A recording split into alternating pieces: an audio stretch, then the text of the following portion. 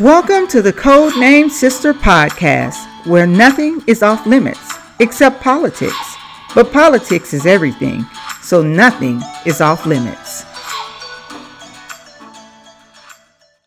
Hey, this is your host, Nandi. I know it has been a while. There is so much stuff going on out there in the world. It's almost like, what topic do you choose?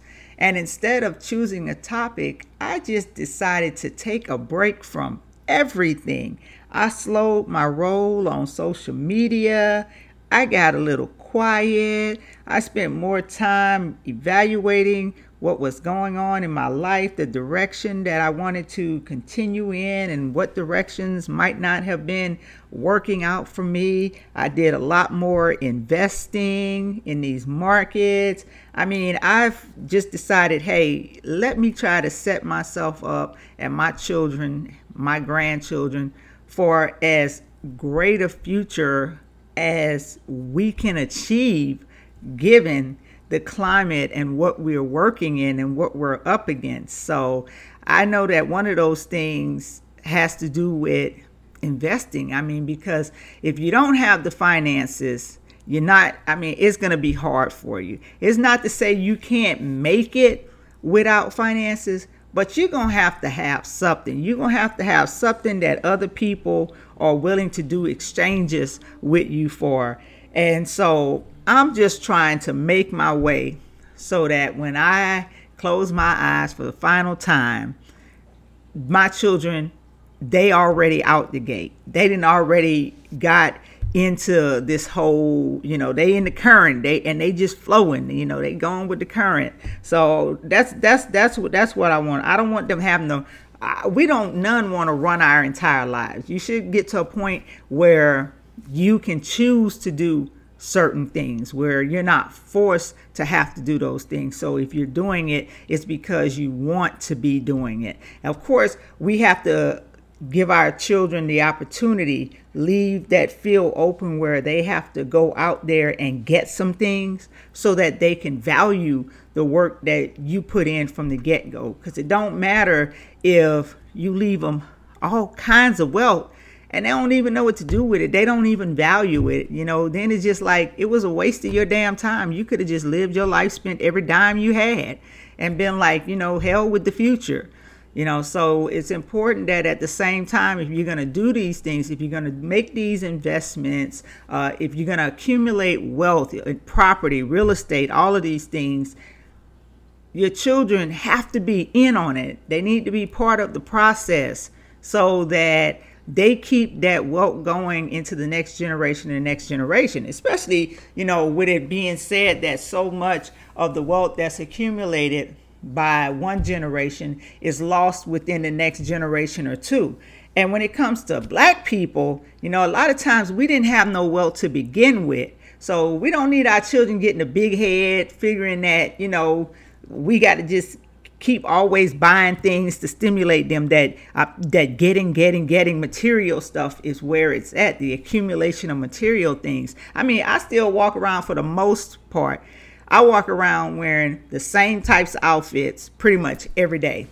And that's usually some yoga pants and a t-shirt. And most people who know me know I will throw on them gray yoga pants, and the only thing that changes color is the t-shirt. And that's still limited as to what colors, because it's going to either be black, gray, blue. It may be red, but I stick to like muted tones. So most of the time, that's what I wear.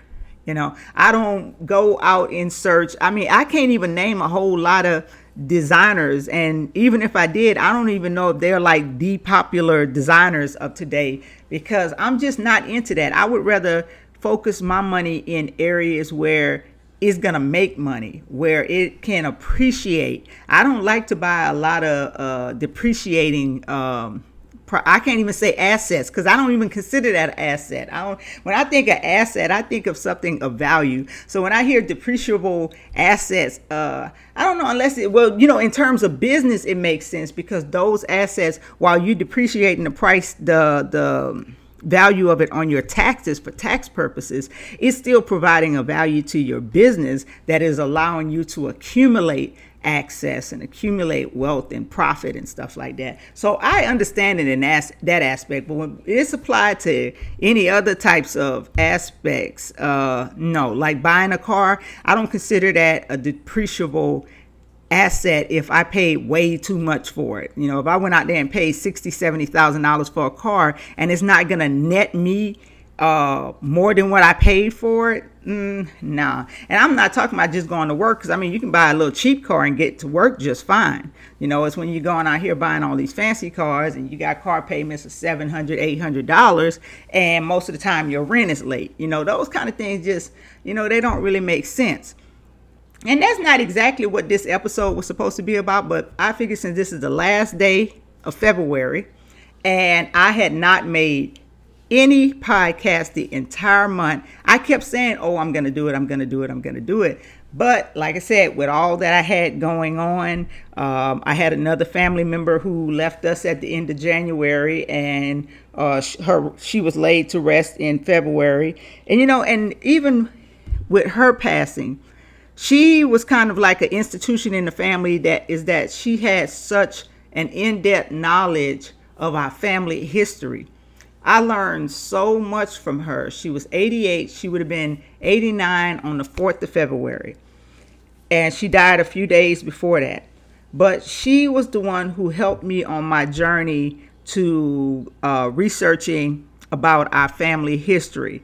And it opened up so many doors for me as far as being able to find like the government documents backing our history. And not only did she come in handy for our maternal side, she was my mother's oldest sister, but she also knew quite a bit about my father's side of the family. So with my mom and my dad gone, it was a little bit hard to get that information from them, but she and I had been on this journey for about a decade, piecing together information. And so with her gone, that's going to be a big missing for me, because she provided so much value.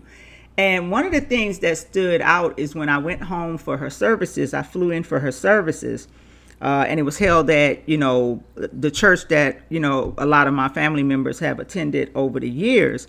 And when the priest started to speak, it's a Catholic church, when he started to speak about her, the things that he was saying, it was like real, like general things that he thought that I guess every woman her age may have, done or whatever. And I'm listening, I'm like, that's not the lady I knew. That's not my antics aunt, as I always call it, because she was full of antics.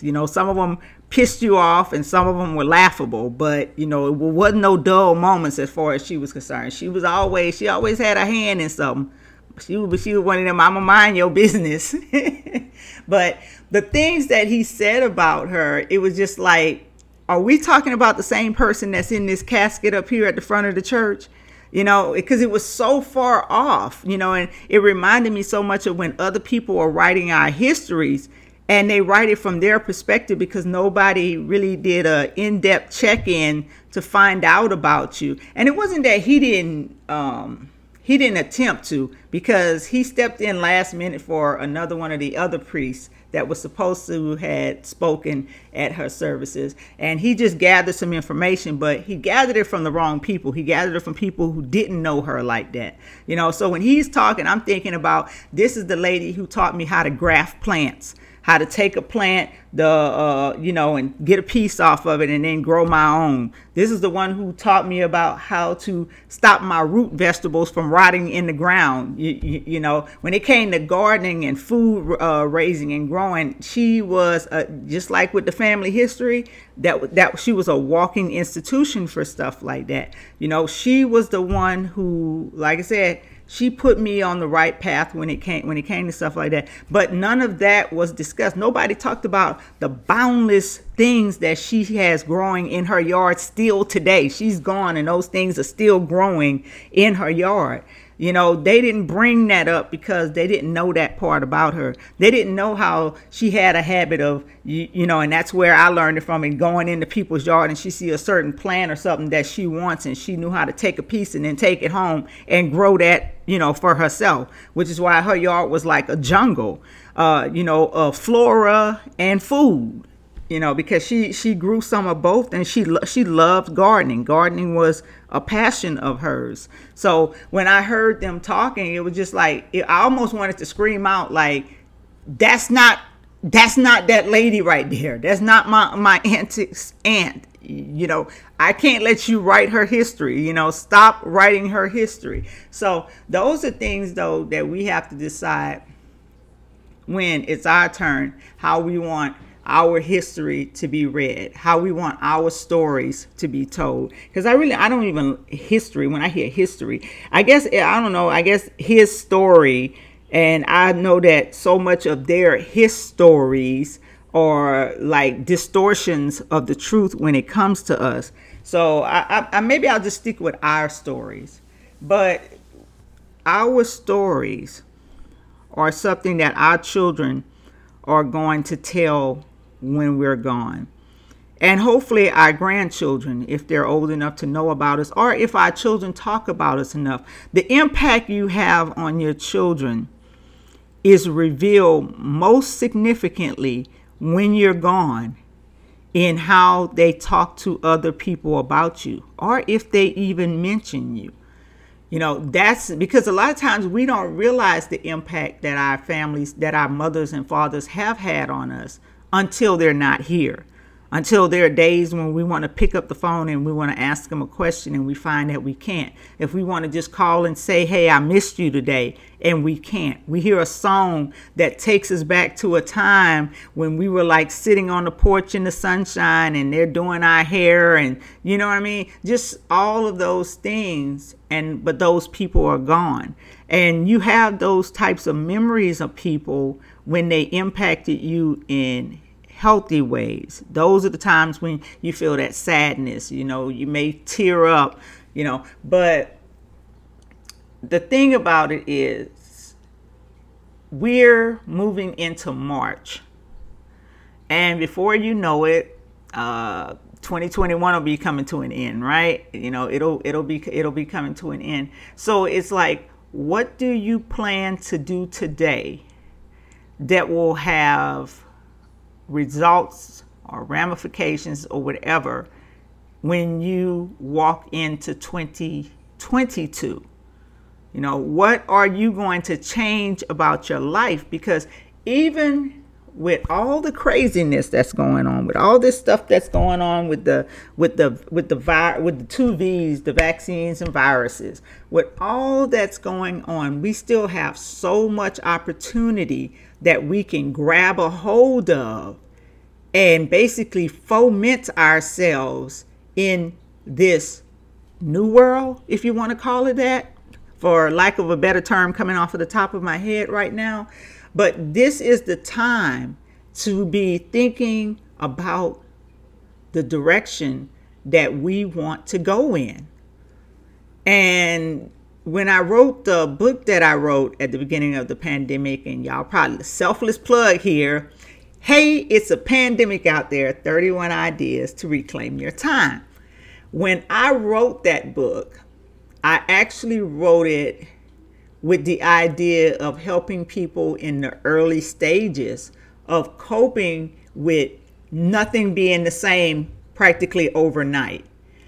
And sometimes I find myself, though, still referring back in my mind to some of the words that I wrote in that book because it's still relevant to today. I mean, if you had really asked me back in 2020 when I published the book, if I thought that we would still be here in 2021, I'd be like, nah, it probably would have passed by now, because again, I'm thinking it's short term, which is why I wrote the book as quickly as I did, and I made it a short read so that people could get in it and get on with etching out this new life, that most of us had awakened to.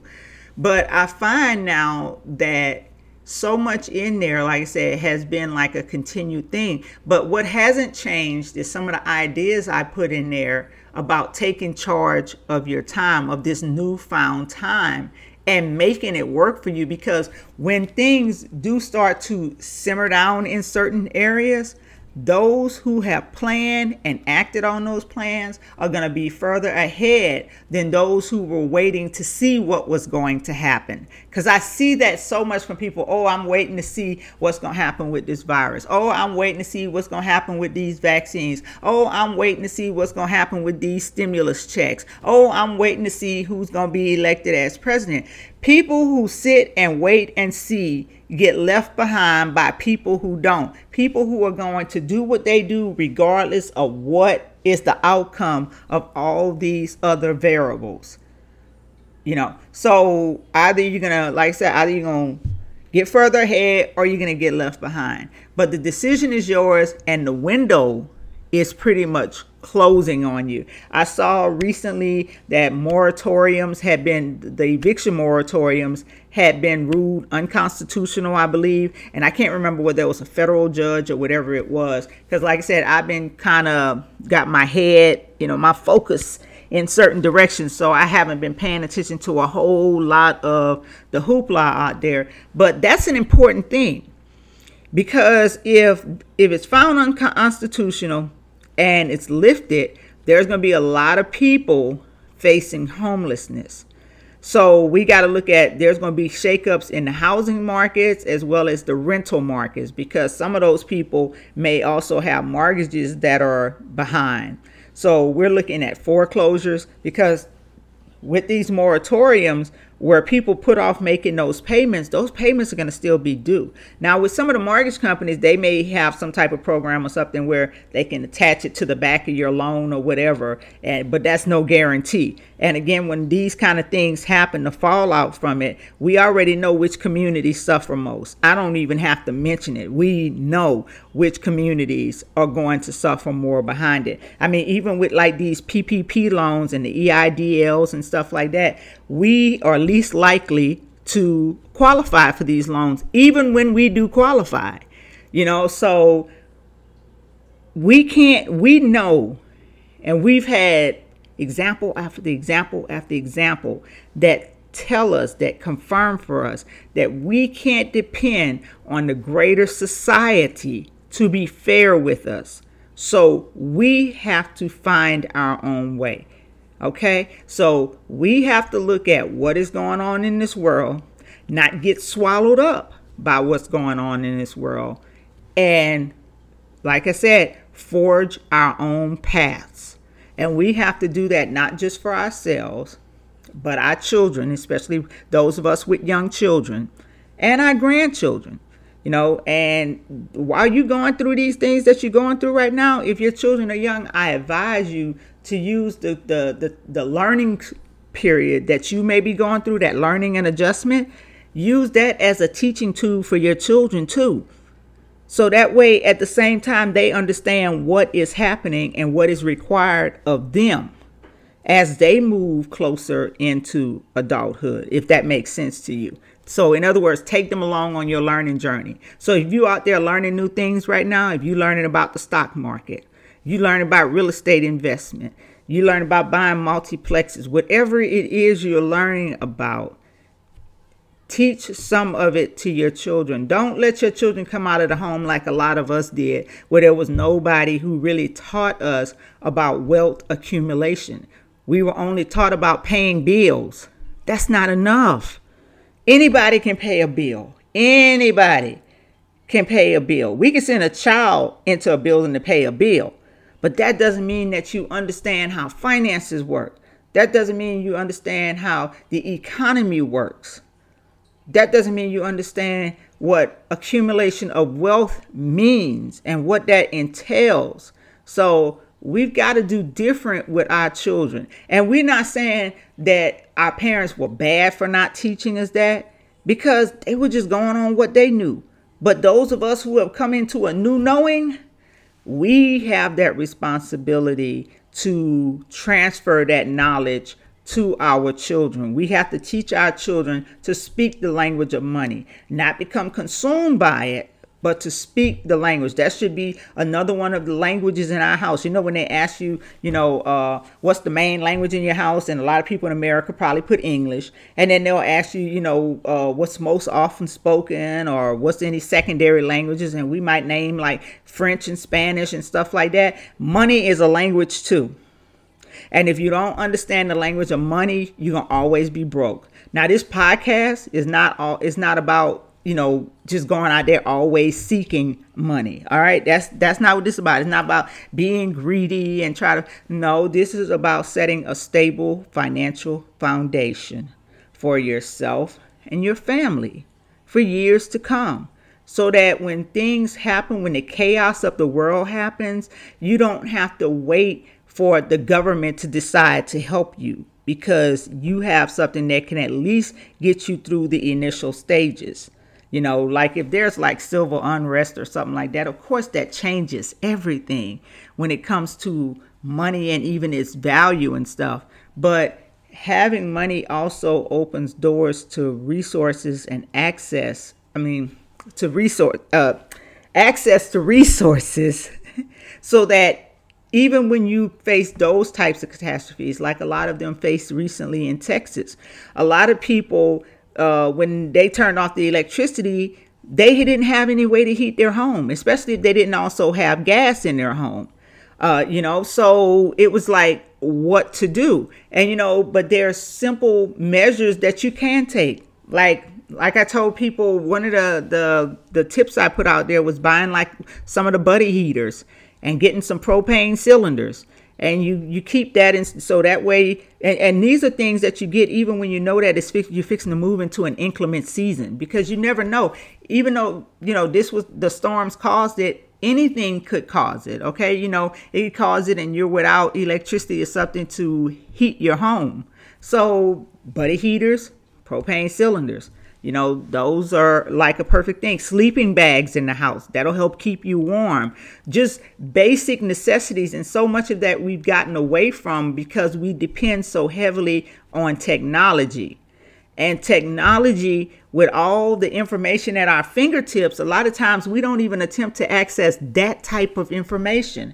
And we'll even say that people who are into like survival aspects and stuff are nuts, militant. We'll have all kinds of names for them, but I guarantee you when those storms hit in Texas, those very people right there were prepared to face that. They were prepared. I saw people who had no idea why you should open up your cabinets when it's freezing out, when it's below freezing outside.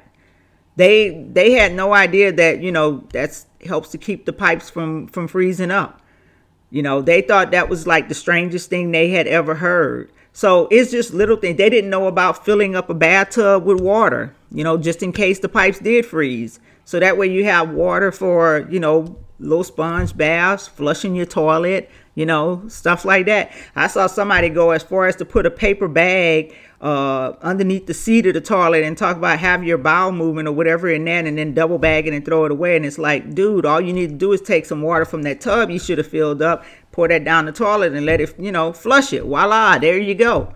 And even if my toilet is not working, instead of putting the toilet bag on the toilet, I'd rather put that over a bucket. And you can get those buckets at the hardware store. You can even get the portable seats.